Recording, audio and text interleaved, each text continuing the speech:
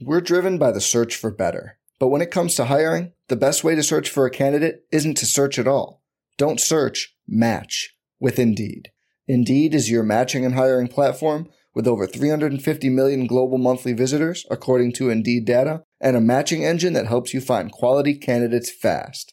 Leveraging over 140 million qualifications and preferences every day, Indeed's matching engine is constantly learning from your preferences. Join more than 3.5 million businesses worldwide that use Indeed to hire great talent fast. And listeners of this show will get a $75 sponsored job credit to get your jobs more visibility at Indeed.com/Blue Wire. Just go to Indeed.com/Blue Wire right now and support our show by saying you heard about Indeed on this podcast. Indeed.com/Blue Wire. Terms and conditions apply. Need to hire? You need Indeed. This podcast episode is brought to you by Coors Light. These days, everything is go, go, go. It's nonstop hustle all the time. Work, friends, family, expect you to be on 24/7. Well, sometimes you just need to reach for a Coors Light because it's made to chill. Coors Light is cold lagered, cold filtered, and cold packaged. It's as crisp and refreshing as the Colorado Rockies. It is literally made to chill. Coors Light is the one I choose when I need to unwind. So when you want to hit reset, reach for the beer that's made to chill. Get Coors Light in the new look delivered straight to your door with Drizzly or Instacart. Celebrate responsibly. Coors Brewing Company, Golden, Colorado. Welcome to the Arsenal Vision post-match podcast. Well, Perez has got the better of it, and he looks to get the better of Schmeichel, and he's done it. He's going to fall here for Alexis Henry,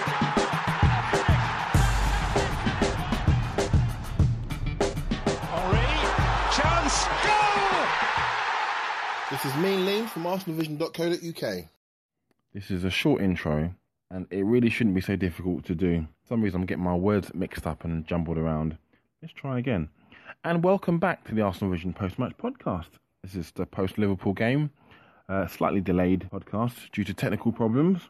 In today's show, Elliot will be talking to Paul, as James is not around today, about the game, about what went right and what went wrong. Yeah, we managed to get a point. Could have had all three if Aaron Ramsey's goal stood. Could have had 0 after our first half, where we gave away a lot of chances and we didn't take any chances ourselves. So it was a very strange game. Our bad start to the season unfortunately continues. Yeah, it's the same as last season really. We didn't start well last season, and there were clear reasons for that. We don't seem to have those reasons this season. There's no change of system. There's no players coming back late from the World Cup. You know, there's no injury problems on the whole. So it's quite unfortunate, quite disappointing. But, you know, there's a lot more to come from this team, as we know. I'm hoping we start to improve quickly because we know what we're capable of. So, anyway, I'm going to hand you over to the guys and let them talk about the game, and we'll be back after the Newcastle game.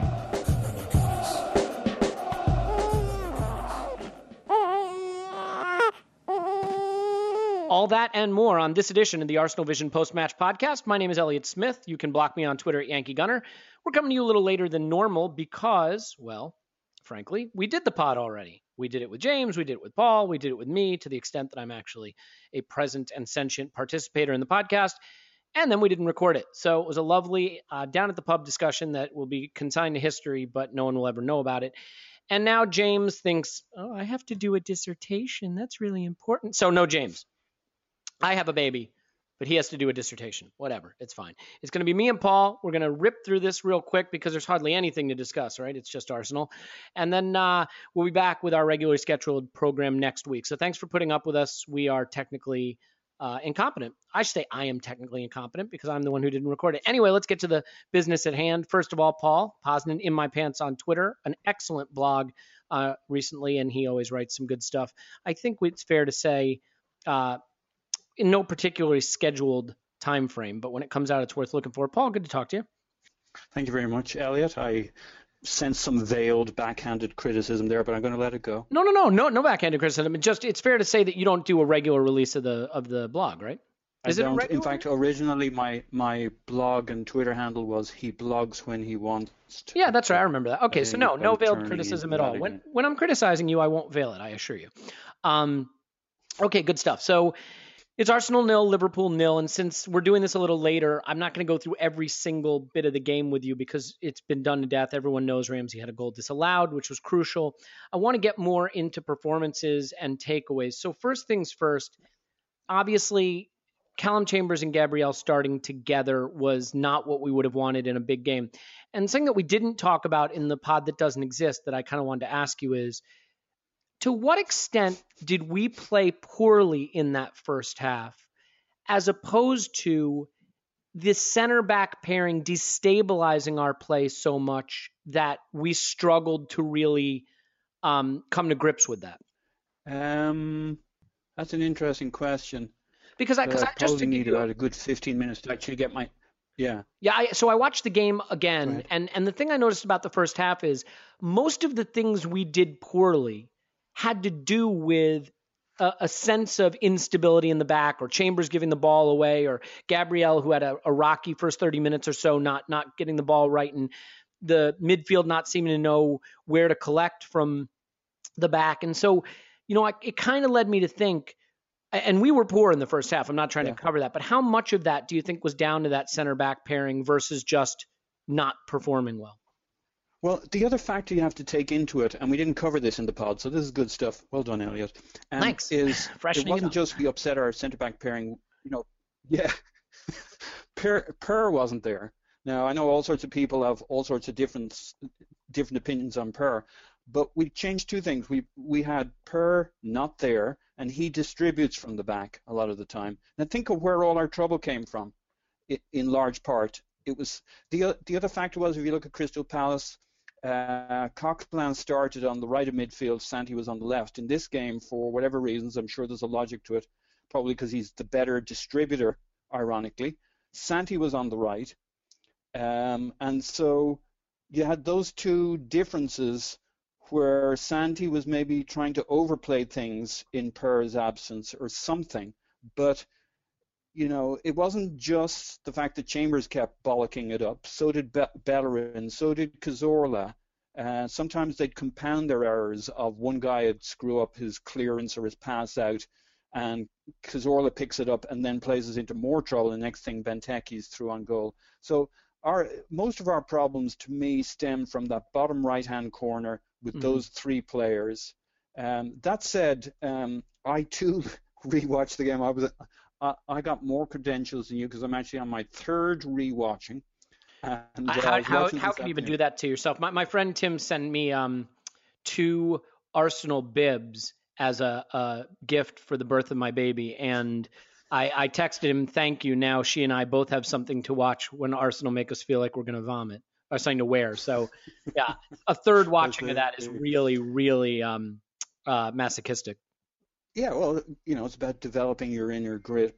But so a couple of checkpoints for you, kind of a neutral that we all respect. Adrian Clark is on the Arsenal player for this commentary, and at about 21 minutes, he is lauding Arsenal's performance overall in terms of the speed of passing all through that first period, how we're building momentum.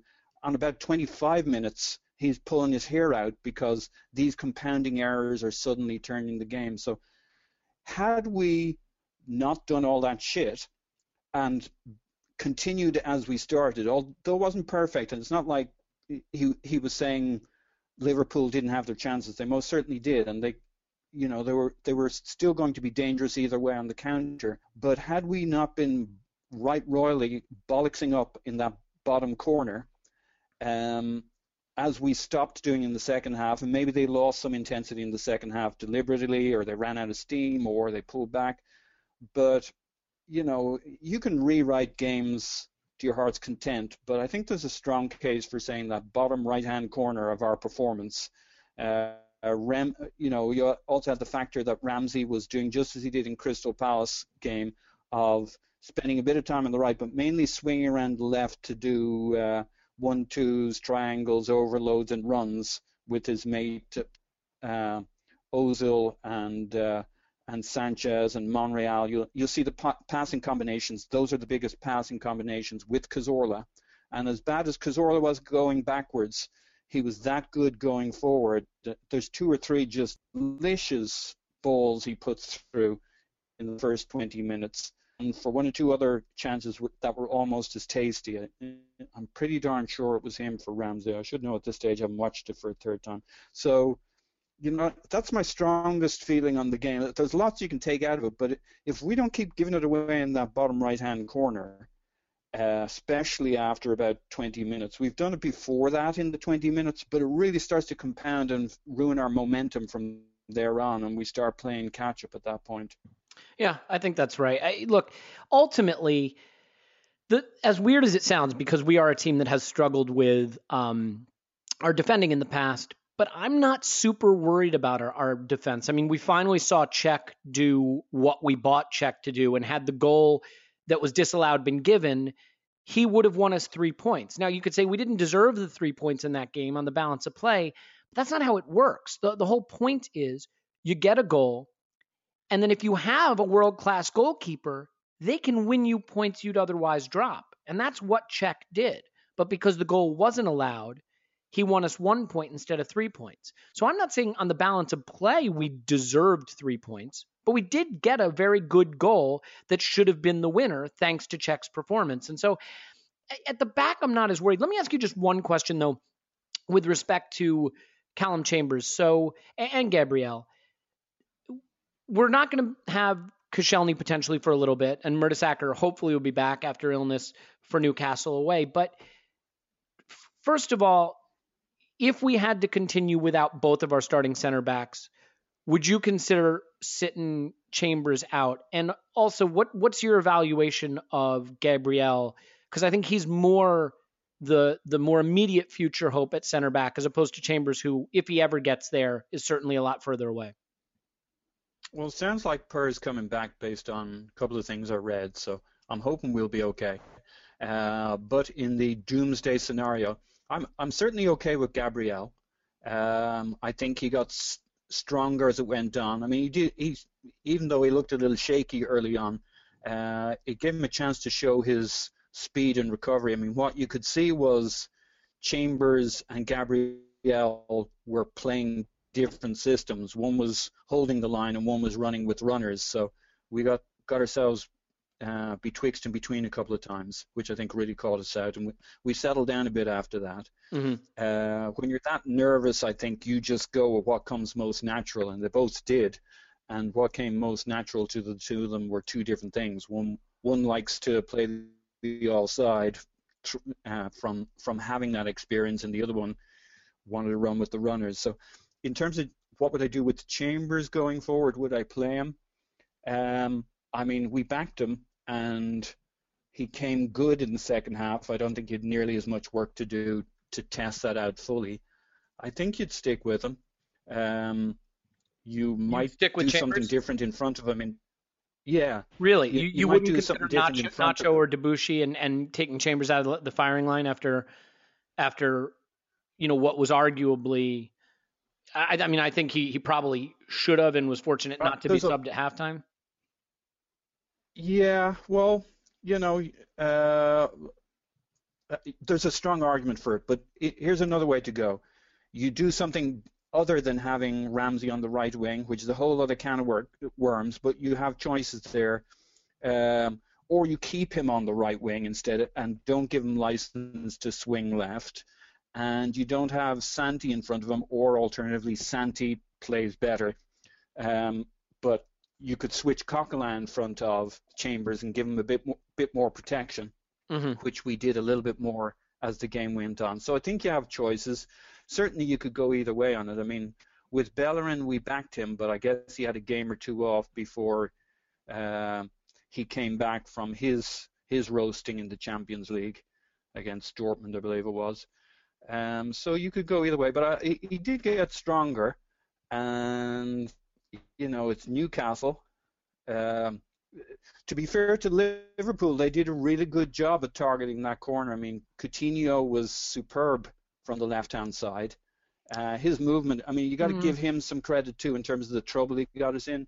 We like to slag him off, but his movement is excellent. On that first move where he clatters the crossbar, I mean, you can talk about who should have been picking him up, but look at how he suddenly changes direction and pace. He may not be comparisons with Ozil are silly, but there are some things he does particularly well as a player. So Look, you I'll go just either way. yeah. I probably roll the dice on Chambers. But See, I don't see the benefit of it because I think, again, thanks to the start we've had, we're in a get every point we can mode. I mean, you're always in that mode, but we can't be dropping points, and he's not ready. I mean, there's nothing wrong with saying he's not ready. The thing people seem to forget is we bought him from Southampton, and what little playing he had done there was always as a fullback. He had never been a center back. The notion that he's a center back is based on how he looks, but certainly not based on what he's done in the past. He's not a center back. He's a right back. Does that mean he can never be a center back? No. But you're basically throwing what is he, 20-year-old, 19-year-old? Do we know? Is it possible to even know his age? Is there any machine we could use that can check that? Yes, it's called the Blackburn Georgiator. Oh, okay, cool. So, I mean, we're throwing this young guy to the wolves, and we're doing it. Why? I don't know, because we have where you're going, but that means moving Monreal, who's one of our best and most consistent performers on the left, and creating, don't get me wrong, I love Gibbs, so I'm not too worried on that one. But with moving him into the left-hand side, so now Gabriel has to switch to the right, which is doable.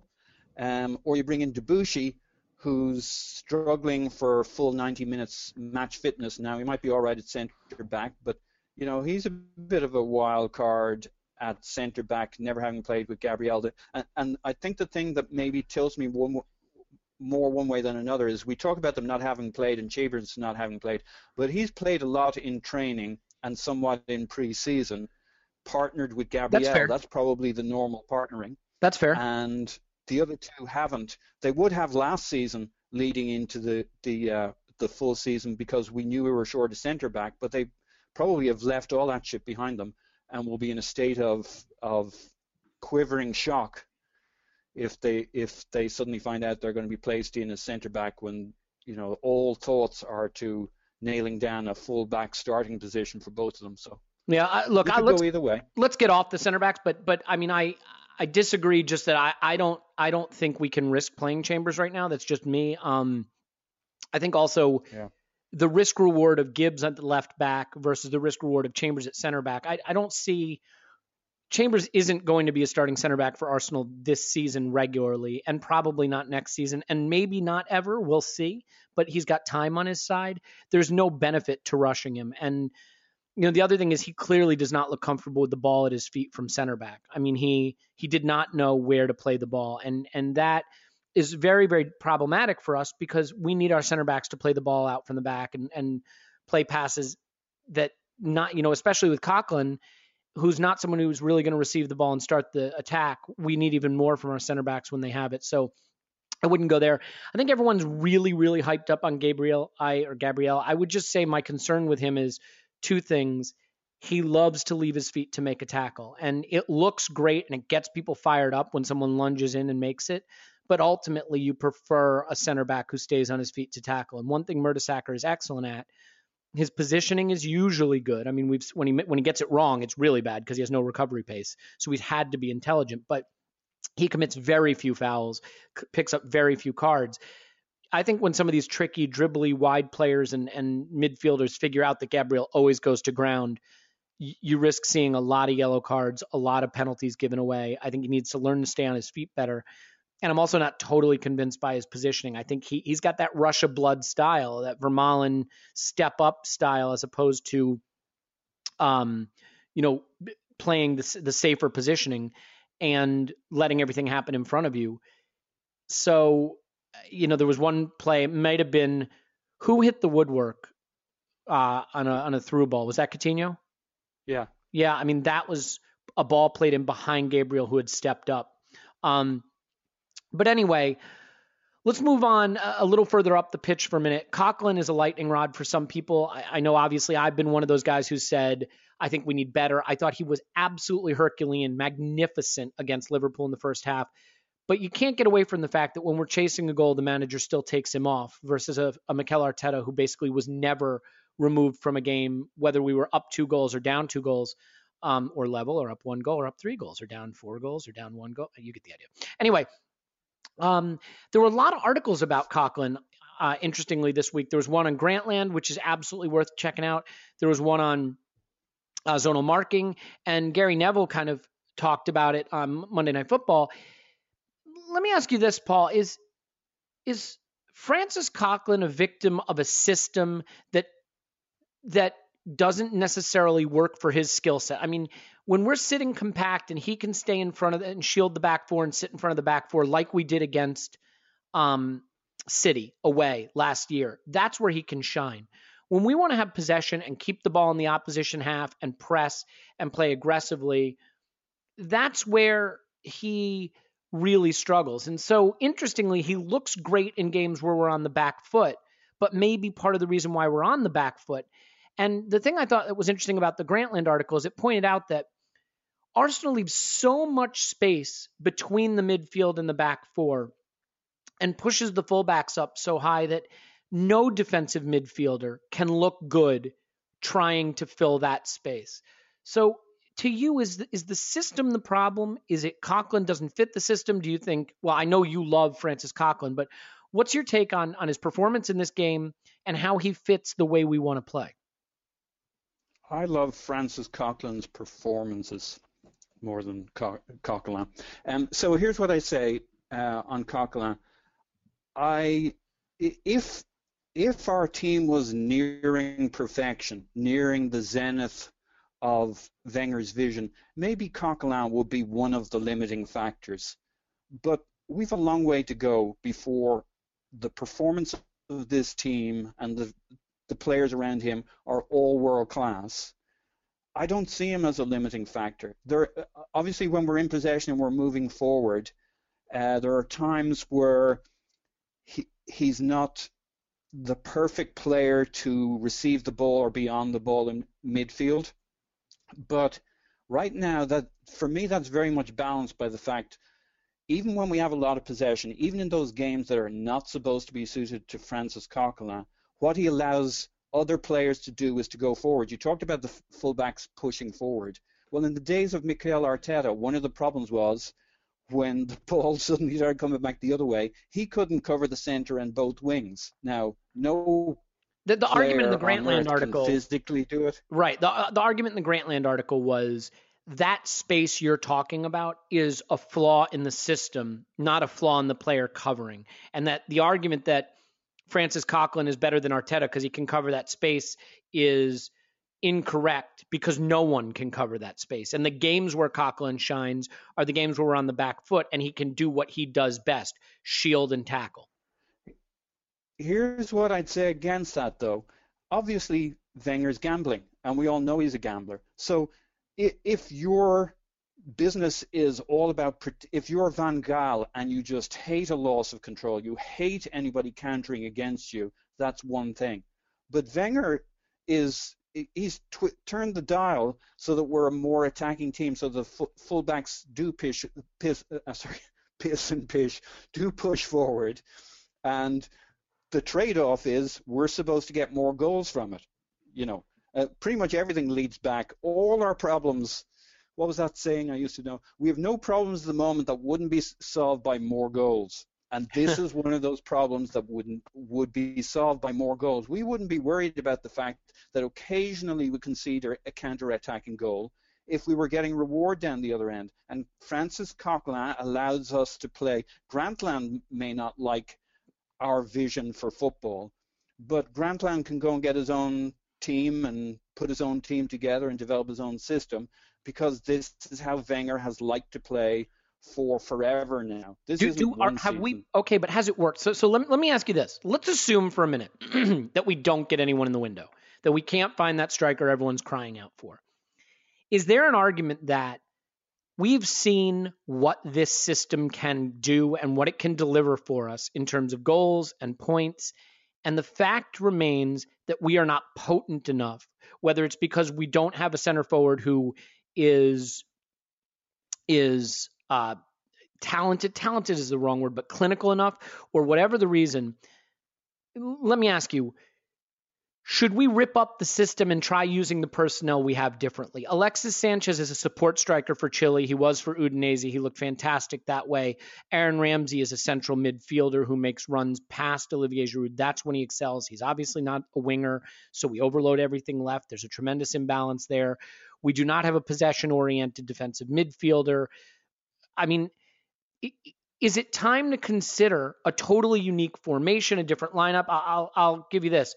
Fred Thurbin at RLF86 on Twitter says, away from home, should we play Ramsey, Arteta, Oxlade-Chamberlain, Alexis, Walcott, so we counter quickly?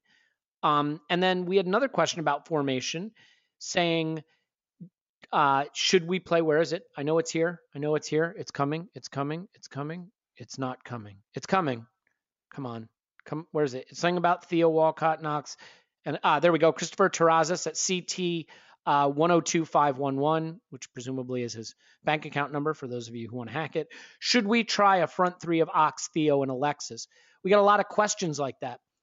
Would you keep the system and change the personnel, or would you change the system entirely?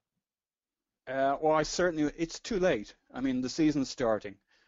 Would I want to, if we had a full preseason to get our heads around it and to kind of play a different way? There's plenty of flexibility built into this system. If we don't sign a new striker, if this is the personnel we're looking at, there's a reason Wenger is saying. I was on the sales call the other day where we got our sales team together, and the sales director is asking the Eastern region what they think they'll bring in for this quarter, and what the Central region, blah blah blah. It's called a cadence call. So I just picture Wenger doing this cadence call with his attacking six, and saying to Ozil, what can I count on you for this year? I need 10 goals out of you. Can you bring me 10 goals? Looking at Ramsey, can you bring me 14 goals? Giroud, can you bring us? You had just over half the season last year. You brought in 14 or 15 goals. Can you bring that? Theo, you didn't get many games last year. He hasn't had many this year either. But if you're starting 20 games, can you get me 15 goals? That's where the goals need to come from. And if you look at the Liverpool game, we created enough going forward. What I really want to say about the Liverpool game is, if you panned out the gold nuggets from the sand, there was a lot of good play in there when we weren't being shit. And the answer is more players. You mentioned Alexis. I'll be happy when Giroud's playing great stuff and banging in goals, and I'll be happy when Theo's starting in the middle or Alexis is starting in the middle. I don't really mind which, and the two of them rotate from the left wing to centre, etc., as they did against Aston Villa in the final when we got 4 goals. And I know Aston Villa stood off a little bit and gave us a little space, and maybe we had extra half a yard from time to time that we wouldn't get in many Premier League games. But the answer, if we don't get a new striker, is about execution. It's not about changing formation necessarily. Right. It's about execution. It's about other players stepping up. And I get what you're saying, but is it fair to just say, hey, we need more goals from guys who don't score goals? I mean, Mesut Ozil does not look like he has more goals in him to me. Santi Cazorla cannot shoot unless it's from a set piece. Can you reasonably just say we need more goals without actively making changes to either how you're set up or who you're using? Well, it's kind of the best I've got is one answer. You can certainly get more goals out of Danny Welbeck. You can get them out of Oxlade-Chamberlain. You can get them out of Theo, but then those guys have to play. I mean, as it stands, none of those guys are starters for us. I mean, doesn't it mean changing the system? Like, just for example, go ahead. Sorry. Go after you. You can get them out of Ramsey. You can get them out of Alexis. You won't get maybe more goals out of Alexis, but you get more than you're getting out of him right now. Giroud can warm up a little bit. You can get more goals out of Ozil, though. It's interesting. He gave a little interview on that, saying the bosses told me to score more goals, and I really ought to be more greedy, and I'm going to be. And then the last paragraph is, but I really like other people shining, and it's not really me, and really you got to stick to your game, and I'm going to stick to my game. So, yeah, and by the way, the one thing I think we have seen from him, not necessarily scoring more goals, obviously, but we've seen him making more runs, which is good. So, because to me, look, you could say, screw this. We don't look potent enough. We're not getting goals where we need them. We're not getting the most out of our players. I'm going to play Ox on the right, Theo on the left. I'm going to play, Alexis Sanchez behind Ozil potentially, and then use him as a support striker like he does for Chile, or play Theo up front, Alexis behind him. You could play a diamond. There's all different kinds of things you can do. Obviously I'm not a tactical expert by any means, but it just seems to me like people have kind of figured us out a little. It's easier to hold us at bay. And I worry that with the personnel we have, ultimately there aren't enough goals in us to win a title. And so forget mental strength and defensive stability and, having the mettle to win a title. We just don't score enough goals, which for an Arsene Wenger side is a big worry. I think everybody I share that frustration and I share that worry. But I think if there is an answer, it's about execution. I mean, we scored a goal yesterday. We probably should have scored one or two more. Had Alexis been a bit sharper, but at the end of the day, it's your center forward that has the primary responsibility for getting you 25 to 30 goals. The chances that fell to him or should have fallen to him yesterday, he didn't convert. I mean, not in our system, though. Okay, I mean, that's where I got to disagree with you. Yeah. Look, Robin Van Persie, I know I'm interrupting you a lot, Paul. Sorry, I'll stop in a second. But Robin Van Persie would drop deep, collect the ball, work as a pivot. But at the end of the day, he still took the responsibility to score 25, 30 goals and be the main goal scorer in our system. I think you could say Olivier Giroud's great at defensive set pieces, or Olivier Giroud is a fulcrum around which the attack pivots. That's great. He still has to make some runs, move, use his physical strength, and finish.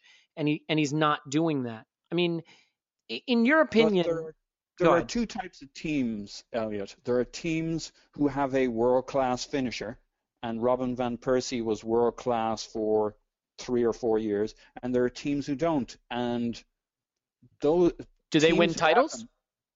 Well, let me put it another way. Teams who have them don't sell them. So what you're looking at is, if you don't have one, what are you going to do?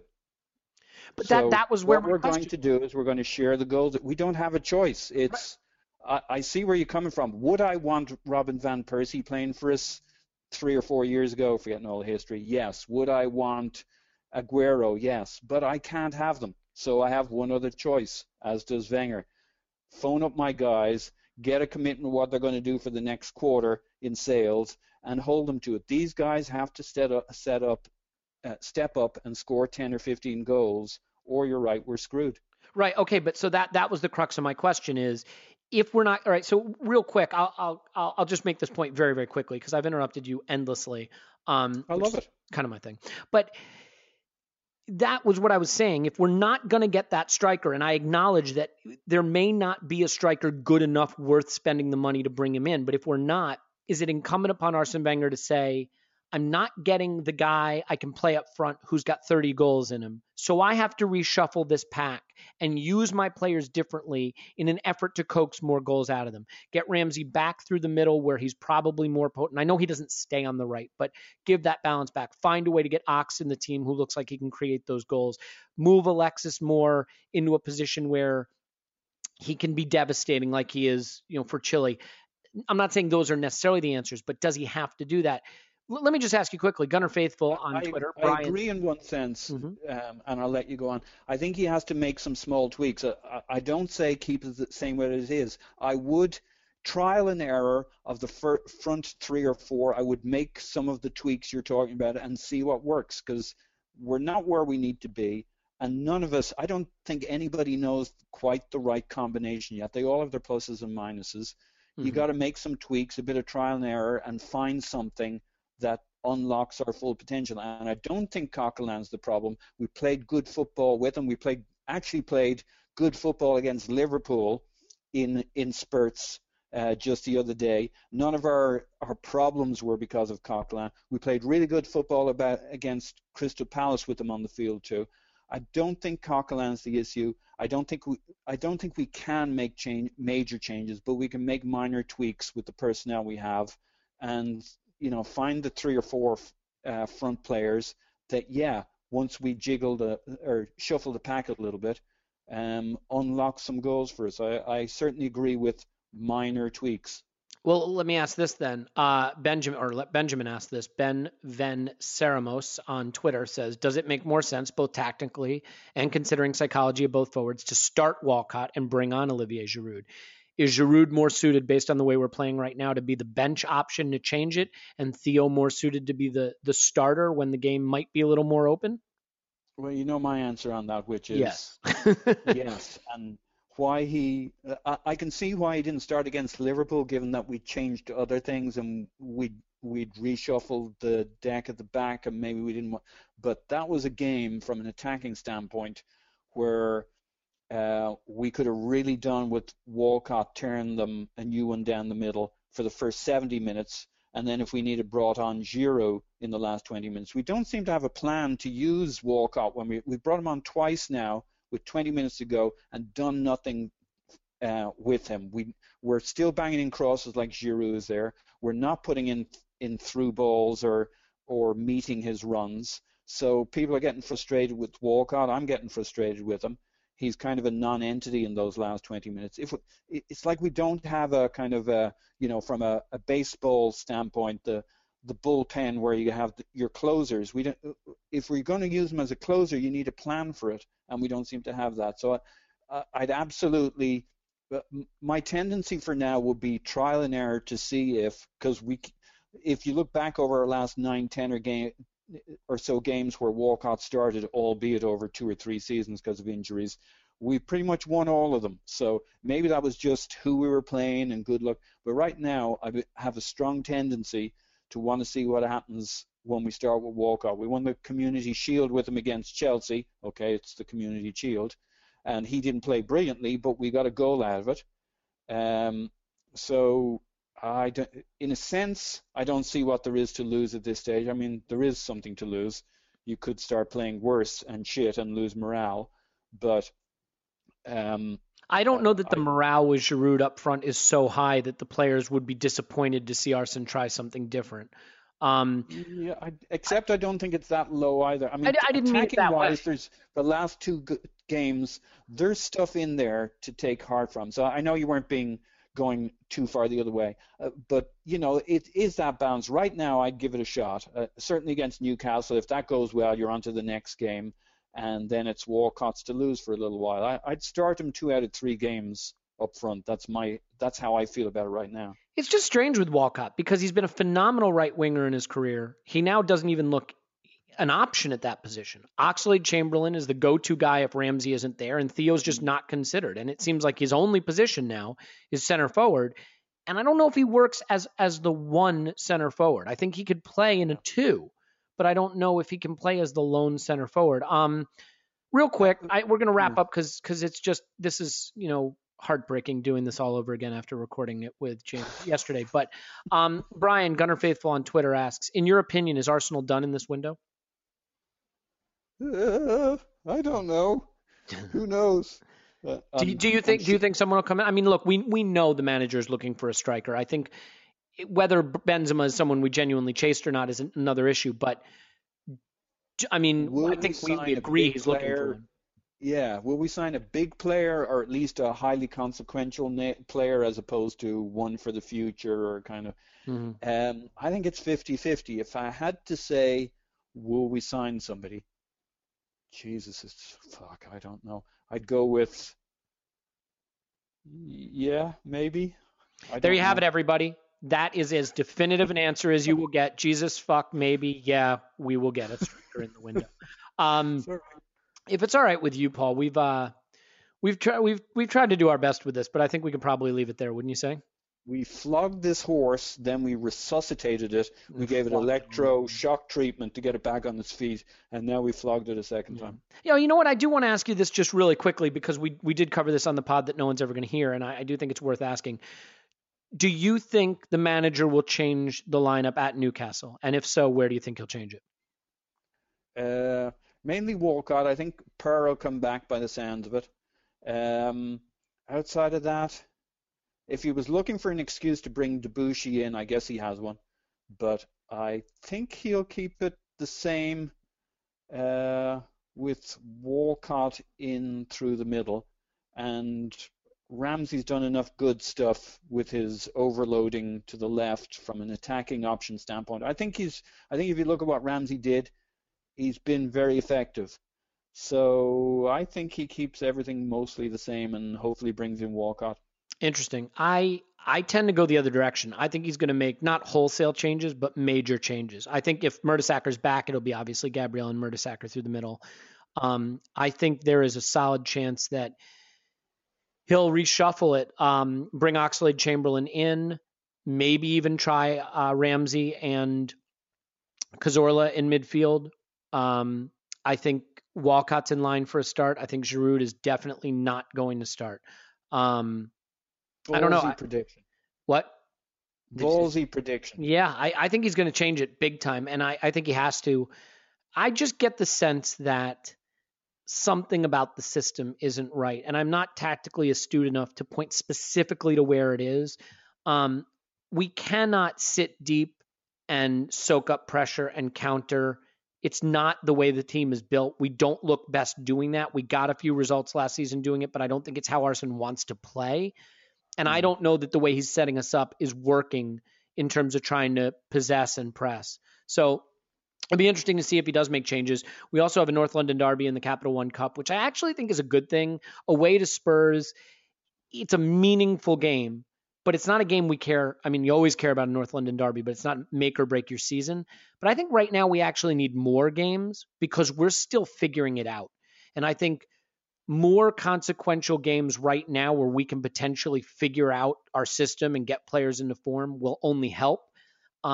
Whereas if that had been a lower division team at home, we would have seen a lot of youth players and reserves, which really, other than a little rest, doesn't help this team hit stride. So maybe that can actually work to our favor. We will be back. Theory, yeah. Would you agree with that? I like it. Got some mileage. By the way, for our British listeners, the word Elliot was saying there was astute. Astute? No, astute. Astute. You're saying astute. Yeah, That's astute. ridiculous. Yeah. Astute. No, I'm saying astute, as in A space STOOT. Astute, which is a small wooden ship Rodent. you put in a bottle. I don't know. Woodland creature. Yeah. Hey, this has turned into Arscast Extra or something. Yeah, would you rather be a rodent or wear a Spurs jersey for a year? Okay, so we'll leave it there. And thanks for bearing with us, everyone. I'm really sorry. I'm the one who screwed up the recording the first time, but we're going to be back after Newcastle, and we might even record that one. Hopefully we get back on track. I think we need to. If you could leave a review of the podcast, not necessarily because of this pod, but because of the general great content that Paul and James provide for listeners, please do. We'd love to hear it. And I think what we'll do is we'll continue periodically throughout the season to bring on a special guest who will do a one-on-one interview, but we're going to try to keep it to Paul and James here because they do such a fantastic job, and it's cohesive content when we record it. Paul is on Twitter at Posin in My Pants. Paul, thanks for coming on and bailing me out, and James. All right, but you owe me. You owe me. How about this? I'll give you 3 points at the weekend. Woo. Okay, and my name is Elliot Smith. You should block me on Twitter at Yankee Gunner. Until Newcastle, take care, everybody. We've got a Champions League draw coming up. I think that's our best shot at a trophy this season. So we'll discuss all that and more at the weekend. Until then, cheers. Goodbye. Bye-bye.